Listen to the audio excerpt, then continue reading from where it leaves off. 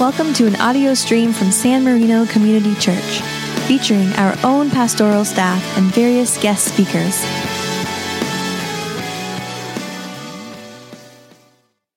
Friends, as we hold this scripture in our hearts, please join me in praying.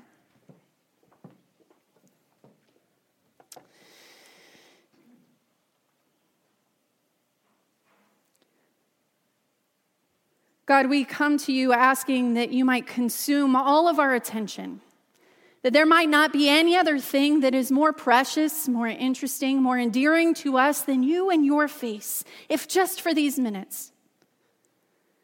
God, we pray that you will show us your truth in a time where truth seems to change from one minute to the next. We want to know how truth works in our lives today, how Scripture shows us about truth today. Lord, we pray that you will change us and transform us as we offer ourselves out to you in an act of worship.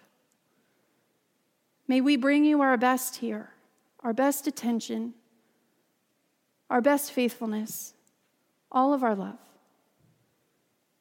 In Jesus' name that we pray. Amen. So my friends, right before our scripture passage for today, there's this quirky little story about Jesus and his disciples as they begin their journey toward Jerusalem, and so they're beginning that journey toward Jesus' death. On their way to Jerusalem, Jesus sends some messengers on ahead of them into a Samaritan village to make arrangements for his staying there. But the Samaritans of that village end up refusing his stay, largely due to ethnic prejudices. And so James and John, who you will remember, are two of the top-rated disciples. They're you don't get any better than James and John. They come up to Jesus and they ask this question in all seriousness: Master, do you want us to call a bolt of lightning out of the sky and incinerate them? Which is sort of hilarious, right? Do they overreact a little much? Calm it down. Take it down a notch, right? Jesus doesn't find it funny. Jesus instead turns to them and turns on them and says, of course not. That's what it says in the Greek. Of course not. And so then they continue down the road to another village when someone asks if he can go along with them. Now I'm going to read this passage from the Message. He says this: I'll go with you wherever, this man says to Jesus. But Jesus is curt in his response. Are you ready to rough it? We're not staying in the best inns, you know. Then Jesus said to another, follow me. To which that person said, certainly. But first, excuse me, for a couple of days, please. I have to make some arrangements for my father's funeral. And yet Jesus refuses to excuse him. First things first, Jesus says, your business is life, not death. And life is urgent. Announce God's kingdom. Then another says, I'm ready to follow you, Master, but first excuse me while I get things straightened out at home. To which Jesus answers, no procrastination, no backward looks. You can't put God's kingdom off till tomorrow. Seize the day. That's right. So when Jesus gives instructions to the 70 or the 72 in our scripture passage for today, we see a couple of things right off the bat. First, we see that Jesus is not in the mood to suffer fools or endure excuses. He's not in the mood to help people feel better about their chosen priorities and values when those priorities and values are counter to the values of the kingdom of God. He's just not going to put up with it. The second thing that we see right before Jesus gives these instructions to the 70 or the 72 is that in this passage before, he has just exampled for them what they are supposed to be doing as his disciples. He's not wasting time calling down revengeful fire from the sky. He's not going to join someone in their grief when the full life of the kingdom lies within their reach. And he's not going to patiently wait for someone to feel like they have it all together before that guy goes out and does what he's supposed to do. In the passage right before our passage for today, we see Jesus model absolutely everything that he is asking the 70 to do as they fan out into the world as bringers of good news. He's modeling it, then he says it. And so I'm going to encourage you, when you go home today, go to the end of chapter 9 in Luke and read it. In case, for whatever reason, his words aren't clear, let's see if his actions help to make it more clear, okay? So, I know that you all just noted that, and you're going to rush home and do it, aren't you? Yeah. Now, this scripture passage that we have for today with the 70 and the 72, it is one of those epic passages in the shared life and study of the church. This passage is everywhere. If you've ever been to church for an extended period of time, you have probably come across this passage. Raise your hand if you have. Good. Those were low hands, but I'll give it to you. Next time, raise them up. So this time, this passage is an epic passage for several reasons. It's on regular rotation in the lectionary. So for churches like the Presbyterian Church that often use the lectionary, this passage is preached every 3 years, at least, maybe a little bit more. So it's on the regular lectionary rotation, and it's been used as a cornerstone verse for churches and for ministries for decades and probably centuries. We have a really good example of that locally. Anyone familiar with Greg Laurie's Harvest Crusade? It started in 1990 out in Riverside. Anyone sound familiar? Yeah. So they use this scripture as their motivator, as their cornerstone verse, and they're not the only ones. And then this passage is also the quintessential passage for Christian evangelism. So if you are somebody who really feels that need or ever attended a class on how to evangelize, you have probably come to this passage because it works as sort of a short handbook for how to spread the good news of Jesus in the world. And it has like 5 simple rules. 1, recognize that there's not a lot of people who are going to do this work. So if you're going to go out there and be an evangelist, you go out there with dedication. You're not going to get everyone to come along with you. 2, never go alone. Always bring a friend. Buddy system works for evangelism. Didn't know that Jesus started that, but he did. 3, travel light so that you can move without delays or ties. Travel light. Don't get caught up with the things that I forgot my wallet. You don't forget your wallet if you don't have your wallet with you. 4, initiate new relationships, but don't impose. So that whole part in the scripture passage where he's like, eat what's set before you and don't go house to house. What people used to do back then is they would go and start in a house, but if they didn't like the food, they'd get up and they'd go to the next house. They'd find the best cook that was in the town, and that cook would have all of the evangelists in the area. This is a really big deal too, because remember, food is a big deal for them back then. There are certain dietary restrictions, and if you are going to a village that has Samaritans in it, if you are going to a village that has Gentiles in it, they are not going to be following your dietary restrictions as a faithful Jewish person. So by Jesus saying, eat whatever is set before you, he's making a couple of statements there, right? So don't get picky over the menu. Don't ditch one person for what you see is better. That's 4, initiate new relationships and don't impose. 5th and last, if anyone rejects you, don't take it personally, just move on. If anyone rejects you, just move on. Don't bother calling down hellfire. Just, be gracious, step away, right? So put simply, this passage is full of a lot of practical instruction from Jesus on how we can be agents of good news in the world, which he offers immediately after modeling what these instructions look like. So both in action and in word, Jesus is being clear as day about what he is asking and expecting of his disciples in terms of evangelism, in terms of sharing good news that we are forgiven, that we are free, that we have nothing to fear in God. And it's really important for us to note in this moment that Jesus wasn't really the kind of guy who gave a whole bunch of straightforward practical instruction. This is a rare moment for him in the life and teachings of Jesus. Jesus was more of a storyteller. He liked to convey his lessons through parables and metaphors and humor and hyperboles. If you need examples, just think about when he was talking about, the speck in your neighbor's eye, but you have a log in your own eye, or about when he encouraged people to cut off their limbs and gouge out their eyes rather than risk acting unfaithfully. or about the many stories that he told about farmers and judges and about homeowners and vineyard workers and about how yeast works in order to describe the kingdom of God. Jesus was more of a storyteller than he was a prescriber. So then we have to ask ourselves, if our passage for today is one of Jesus' rare moments of direct command and modeling action, then that must mean that the church throughout the centuries has really held on to these rare instructions and kept them close to heart and made sure to regularly follow all of these directions in order to perfect our ability to be evangelists in the world. Clearly, given how direct and how urgent Jesus is about us being a people who share good news, we must all be experts at this by now, right? We have 2,000 years of evangelism under our belts, part of our tradition. We in the church must be the best evangelists, right? Right. I think I heard someone be like, yeah, right. Perhaps.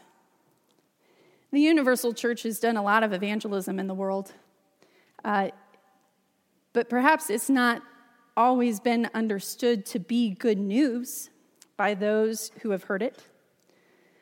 A little more specifically, the Presbyterian tradition that this church belongs to doesn't exactly have the reputation for being the most evangelistic. We didn't get the nickname the Frozen Chosen for nothing. I have a pastor joke for you. You want to hear it? Good. Pastor jokes are sort of like dad jokes, but they're worse. You still want to hear it? Yeah, good, because I have the mic. You can't stop me.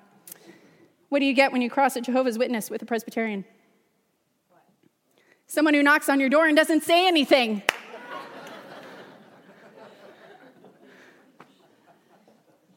You guys are good sports. Presbyterians are known for a lot of terrific things. We are known for our thoughtful and nuanced approach to Scripture.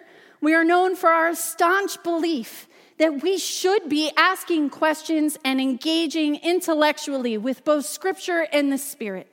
We are known for our insistence that no one person apart from Jesus Christ should be the head of the church. And so we insist that every person is both necessary and valuable in doing the work of being the church in the world. There's nobody that is expendable. We are known for a lot of wonderful things, Presbyterians, but we are not known for being dedicated evangelists. And I think that that's true for many Christians in the world today, whether we be from the Presbyterian tradition or not. Many of us here are squeamish about being evangelists, about talking openly about the hope and the joy that we have experienced in Jesus Christ. We're nervous to share what we have with our friends or with strangers. And I think that we're that way for several reasons. I think the biggest reason that doing the work of the evangelist, the biggest reason that we struggle to do the work of the evangelist is because it's awkward. For many of us here, developing and engaging our faith is a really personal matter. It feels very private, and it's vulnerable to talk about our faith with the people around us, even if we know them well. What are they going to think if I tell them that I follow an unheard voice? What are they going to think if I pray to a God in time of crisis because I need the comfort? What are they going to think? That I come here and stand up and sit down and light candles and eat bread just an hour out of my week? What are they going to think?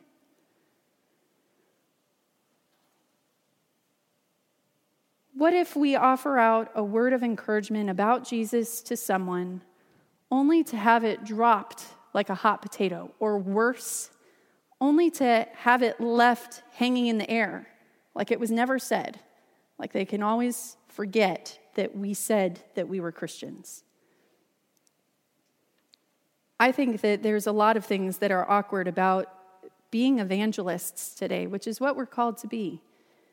And part of that, too, is our own fault as members of the church. There's been a lot of times where people have come and tried to befriend someone just to save their soul, but don't really give any care about who they are as people. One of my first experiences with the church was when I was in high school. I was on the beach with my friends, and there was a couple of girls who came up, and they started talking to me and chatting with me and, wondering how things were and what school we went to and all that stuff, and asked if they could come and join us. And we thought it was great until they said at the very end, "Do you know Jesus Christ as your personal Lord and Savior?" And at the end, when my friends said, "Well, we're already Christians," and I wisely kept my mouth shut, they got up and they left. They didn't care. So often, there is awkwardness around talking about Jesus because we're not entirely sure how that's going to be received.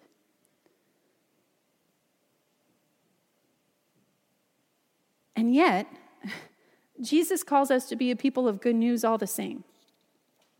We might have our insecurities about evangelism, places that come from anxiety and fear, this anxiety that we're going to be negatively labeled or disregarded, this fear that we're going to be seen as weak and strange, but we are not excused from the mandate of sharing good news just because we're fearful or worried.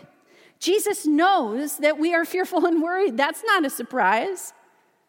So then the question is, how do we go forward into the world as people who are called to share the good news of Jesus Christ when we don't feel equipped for the job? All right, I only have 2 points for us to consider on this, and then we're done. The first one is this. If we look really closely at the scripture passage for today, we see that Jesus makes a point to tell them not to bring anything with them, right? We talked about that earlier. Don't bring a purse, don't bring a bag, don't bring sandals as they go off evangelizing. And pretty much every commentator on this passage agrees that Jesus is telling them to do this so that they could travel light, so that they could stay nimble and responsive, so they won't be distracted by things at a time where they should be consumed by God. And I think that all of that is true. I think that is definitely one of the reasons why Jesus told them to do that. But I also think that it's striking that just in the moment where Jesus is asking them to go and do miracles in his name, just as Jesus is asking them to go and represent his face to the unknown world, he de-equips them. Jesus de-equips his disciples. Just in the moment where he's asking them to represent him in the world, he tells them not to use any notes, not to bring their lucky talismans. Maybe they stole a swatch of Jesus' hair or something. They can't bring that. To drop the pamphlets and the gadgets and the gimmicks and the shows, and to leave behind all of that fun stuff that they could have used in hooking people into seeing that the good news is good. Which makes us ask, what then are they left with to use in sharing the good news? If they can't use any of the fun things, what do they have? He's leaving them with 3 things. He's leaving them with themselves, he's leaving them with the Spirit, and he's leaving them with the people they meet. That's all they need. Themselves, the Spirit, and the people they meet. And I think that that's the point. They don't need gimmicks. They don't need the books. They don't need the flashy, sparkly novelty to catch their eye. They need only 3 things: themselves and their true and honest stories about who Jesus is to them. They need the Spirit of God that travels ahead of, alongside, and behind them. And they need authentic and meaningful relationships with the people that they are going to meet and encounter. People that they are going to be reliant upon to feed them and to house them while they are there for good news. Have you ever stayed in someone's house? It's awkward. You get to know them really fast and really well, maybe better than you wanted to. They only need themselves and the Spirit and the people that they meet. My friends, everything else is a distraction. Jesus de-equipped his disciples, and Jesus de-equips us on purpose. All we need, my friends, to be good news in the world is already within our grasp. It's already in our possession. Which brings us to our second and final point. The scripture assures us that we possess all that we need so long as we go in the Spirit and authentically engage in trust to those whom we meet. That doesn't do much to alleviate the fear and the anxiety that keeps us from getting out the door. We might know the good news, but that doesn't necessarily motivate our feet. So what if we are the people who have all we need? So what if we have all we need? We might still look like fools doing what we are called to do. We might still feel rejected and judged. So if we have all that we need, when our fear is not that we are lacking something, but our fear is that we are going to be hurt, what is it that we do? I think it's a reasonable fear, my friends. I think it's reasonable to be afraid that we are going to get hurt as we follow God into the world. But reasonable fears are not good excuses, not to Jesus anyway. And Scripture offers us comfort for this very fear right from the start, right from the beginning of our passage. Look on the back of your scripture, the back of your bulletin, and read it right at the start. The Lord appointed them and sent them ahead of him to every town and place that he was about to go. My friends, if we feel the prompting of the Spirit to go somewhere, to say something, to give something, that's not Jesus pushing us out of the nest to see if we fly or we flop. It is far from it. Instead, when we feel the prompting of the Spirit, that is Jesus telling us, look, I am about to go here, and you get to go first. So when we offer out that vulnerable thing, that hope, that faith, that comfort, that forgiveness, when we offer out the thing that we fear we are going to be most judged for, and it hangs in the air, or the person tries to drop it like a hot potato, it's not going to land. It's not going to float off into the ether. You want to know why? Because Jesus Christ is coming in right behind us. And Jesus Christ is going to pick that up.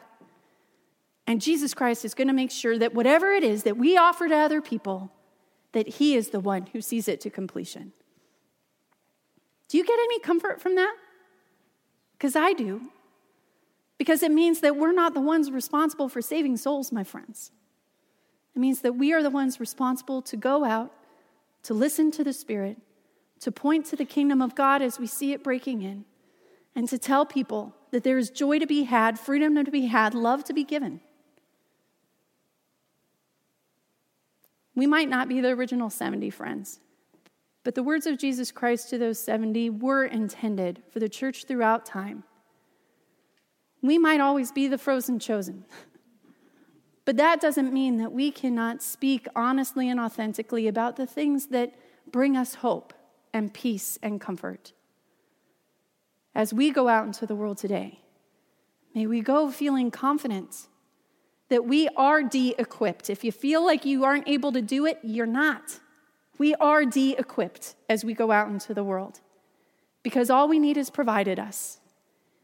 And whatever it is that we do not go at it alone. Jesus is coming right behind us to pick up the hot potato, to rein in the things that are valuable, to make sure that the kingdom is known by more than just us, but by all. If you will pray with me, following our time of prayer, we're going to have just a little bit of silence. I invite you in that silence to offer your own prayers up to God or to tune your ears to hearing God's silent whisper. And then Becca will bring us back together with an ancient prayer. If you would like to follow that prayer, it's on the back of your bulletins. Friends, if you will, join me as we pray.